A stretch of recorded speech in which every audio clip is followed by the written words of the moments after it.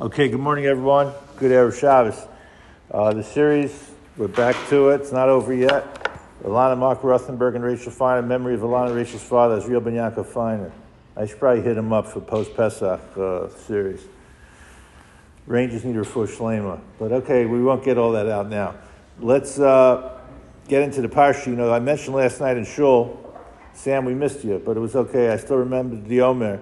Achrei Mot-Kedoshim is very convenient for rabbis, because most rabbis, the Shabbos, you just talk about Parshas Kedoshim. Achrei Mos, even on Yom Kippur, it's hard enough to talk about. So I made a pledge this year. I'm going to talk about Achrei Mot in the Shabbos Bootcamp. But we're going to start with something from Parshas Kedoshim, and we'll see if we make it to Achrei Mot.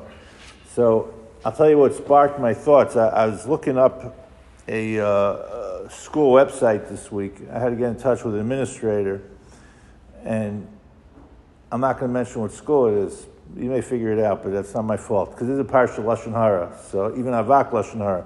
And I'm not saying anything bad, it's right there. So, you know, they have so many different positions of administrators these days, like the one who's in charge of sports, the one who's in charge of trips, the one who's in charge of transportation. I mean, I never saw so many administrators. It's incredible. And then I saw the person who's in charge of discipline, right? That director of discipline. So how do you apply for that job, right? And then I was thinking maybe Shul should have a director of discipline, right? What exactly does that mean, a director of discipline? Who applies for that job? You know, what's your resume? I apply. So it reminds me, there's actually a story about Rabbi Salanter. I don't know if it's about him, but they tell these stories about a lot of people. It's a good, beautiful story. He had a yeshiva, and he was looking to hire a mashgiach. What's the definition of a mashgiach? Mashgiach is really supposed to be mashpia. I know Rabbi in Beth Abraham, Rabbi Moshe Tzvi, he's called the mashpia. In Yeshiva University, they used to have a mashpia. It's a nice way of saying a mashgiach. That's the role of a mashgiach. So somebody was applying to be a mashgiach, and a mashgiach sometimes gets the bad raps, because he's the one who, when you come into yeshiva, they do a tzitzis check, which probably isn't legal anymore. They make sure you're there on time or not. So someone applied to Rabbi Salanter's yeshiva and says, I want to be the mashgiach. He said, why would you want to be the mashgiach? He said, I love to discipline students, right? That's what I love. They says, a mashgiach like that we're not looking for. You should work for the prison, right? In the yeshiva, we're not looking for someone like that. So I saw this week a director of discipline, which I'm sure it's all love, and it's not just trying to give him a little extra money. But I wouldn't want that job. So how does that tie into this week's parsha? So let me give you a little background. We have a pasuk in this week's parsha that's very difficult, and it's really, you have extreme debates amongst the Rishonim of what this pasuk means. This is in Parshas Kedoshim, and then I want to show you something that I came across this week on this theme. And this is a good message for rabbis, teachers, principals, parents, spouses, any Jew to another Jew. There is a certain amount of discipline that's supposed to go on. We're supposed to correct each other, if you call that discipline. We're not supposed to hit each other. That's a problem also. So the pasuk says the following. This is Perek Yutes pasuk Yud Zayin. Lo sisnas achicha b'vavecha. You shouldn't hate your brother. It means over here not literally your brother only, but your fellow Jew in your heart. I'm going to read you the way the Ramban reads it. So get it out of your heart. A lot of people keep things inside. They suppress their emotions. What you should do is tell them everything you think. This is the way the Ramban seems to read. I'm not chas sham knocking the Ramban, but I'm going to show you Rashi takes the opposite extreme. And therefore, you're not going to have any problems, because what you're going to do is you have a problem with somebody, you tell them exactly what you feel, and then everything's going to be okay. If you look at the Rashbam, who more or less takes the same approach, you should correct the person for what they did to you, and then there's going to be peace. Now, that may have been true at one time, and I'm not disagreeing with that's the ideal. Maybe you correct somebody, you have a problem, and then you walk off and you have dinner together. It's almost the same of taking somebody to a Beis Din, right? The Medrash tells us that the main goal of taking someone to a Beis Din is so that there should be peace between the two of you, right? Have you ever seen that? Somebody goes to a Beis Din, He wins, $100,000 over the other guy, and the guy who lost said, I want to take you out for dinner. I love you so much, right? Because now there was a resolution. They'll never talk to each other again. So what's happening? In fact, Rav Kalamer Zatzal was a great Rav in Youngersville, West Hempstead. So whenever I found out he was going to be Mot-Kedoshim at Keter Torah, I have to approve every rabbi.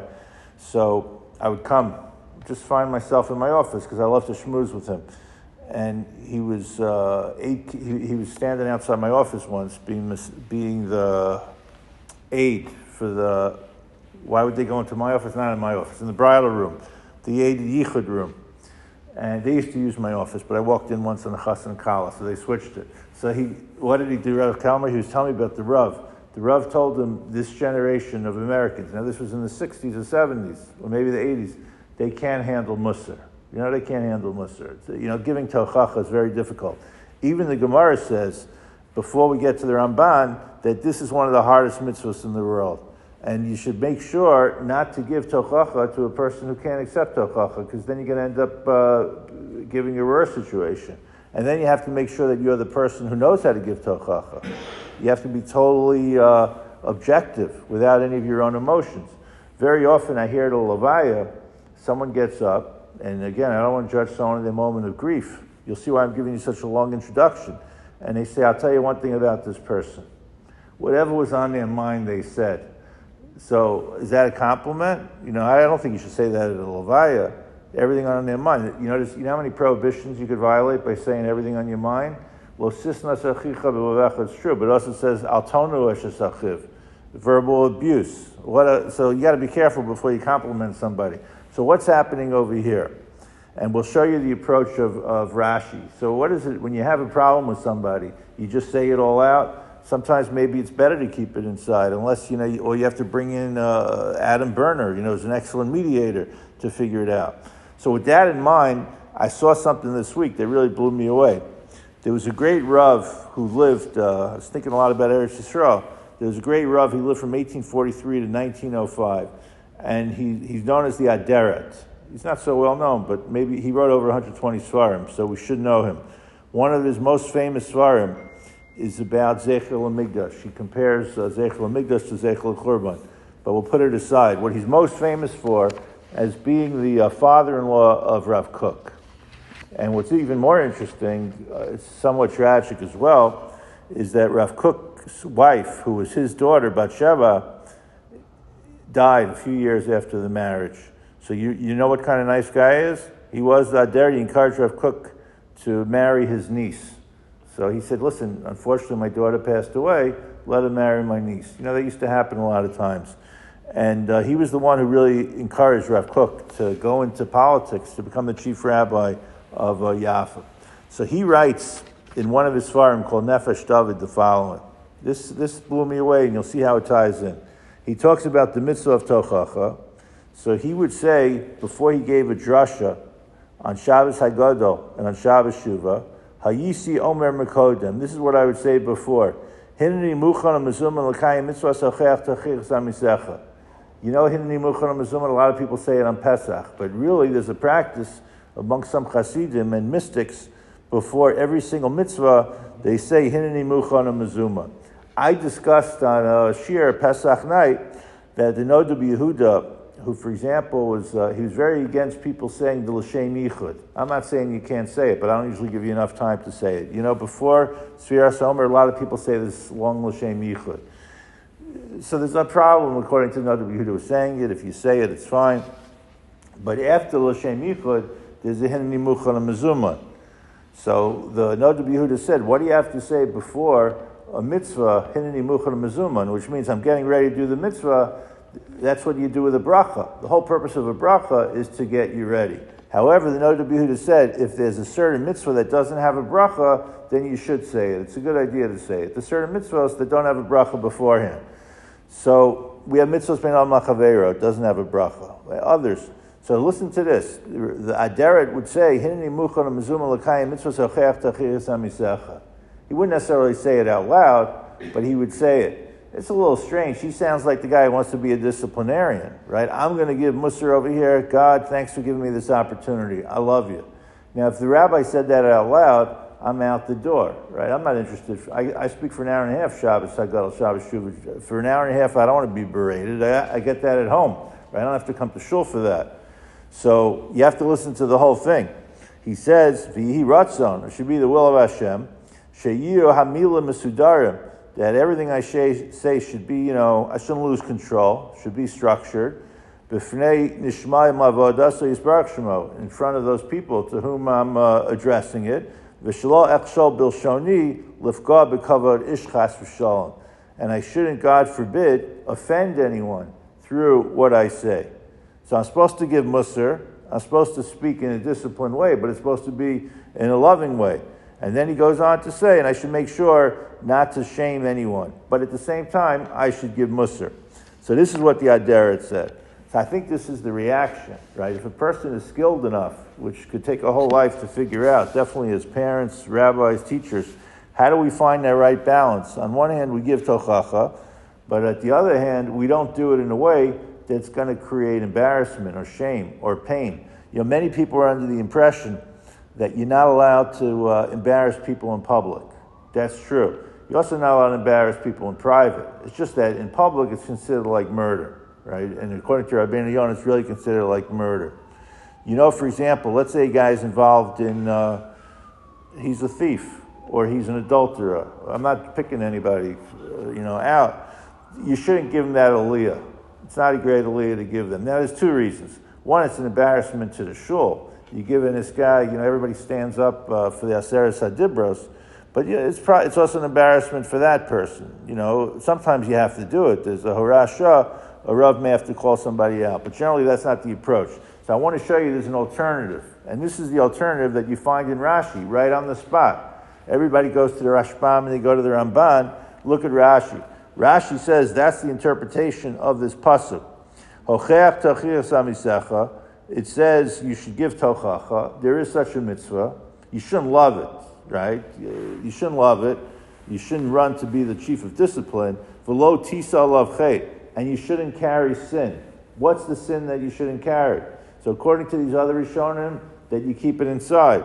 According to Rashi, it's lo talbin es panav b'rabim, that you shouldn't end up embarrassing someone. Rashi's quoting over here from the Medrash. You see the difference?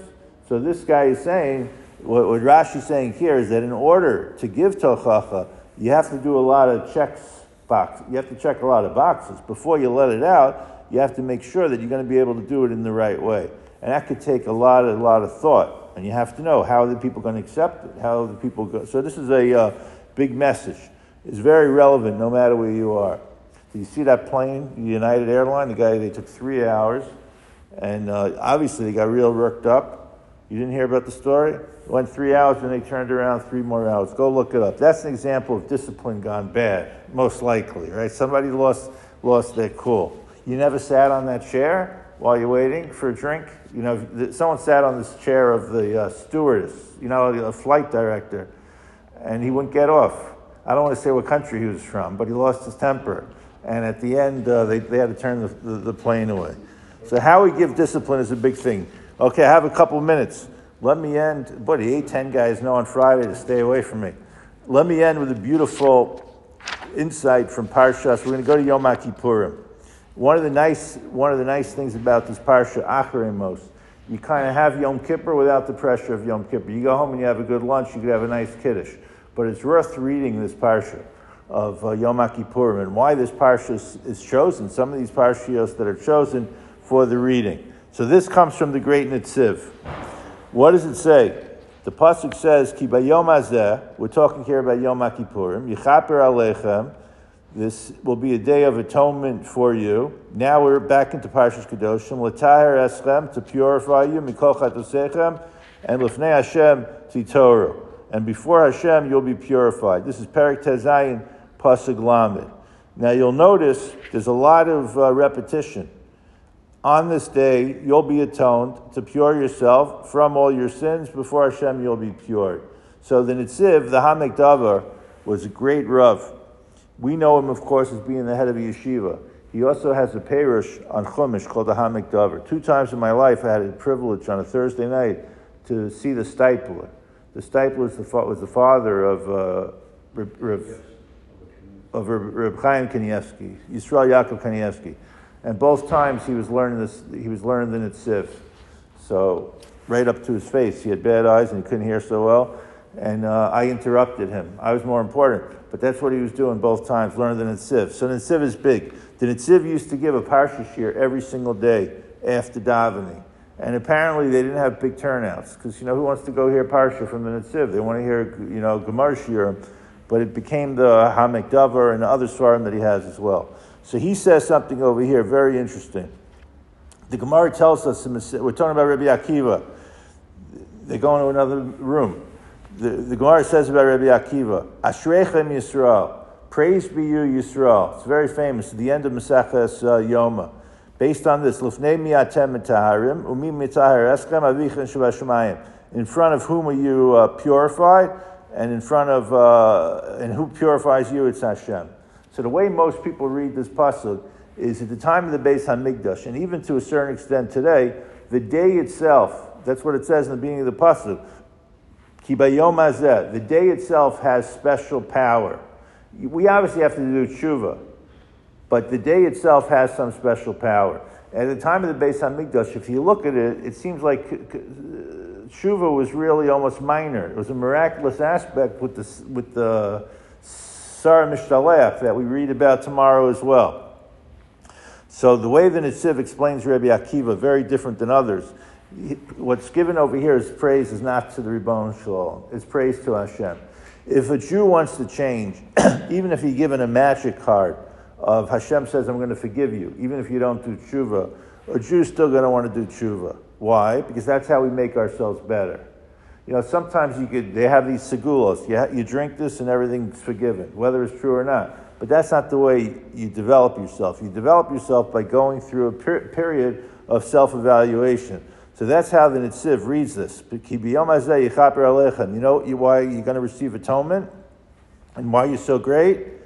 Is because l'taher eschem. You come on this day to cleanse yourselves. You see the opportunity to come into a Beit Knesset, come into the Beis Hamikdash, come into a Shabbos. We ourselves are looking for the opportunity.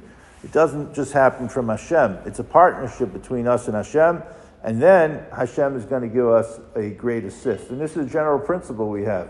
If we move towards Hashem, Shuvu Elai, then Hashem returns to us. So here we start off with Kedoshim, some great Bein Adam Chavero insights, and then the Bein Adam Lamakom that celebrates the greatness of every Jew. Amen.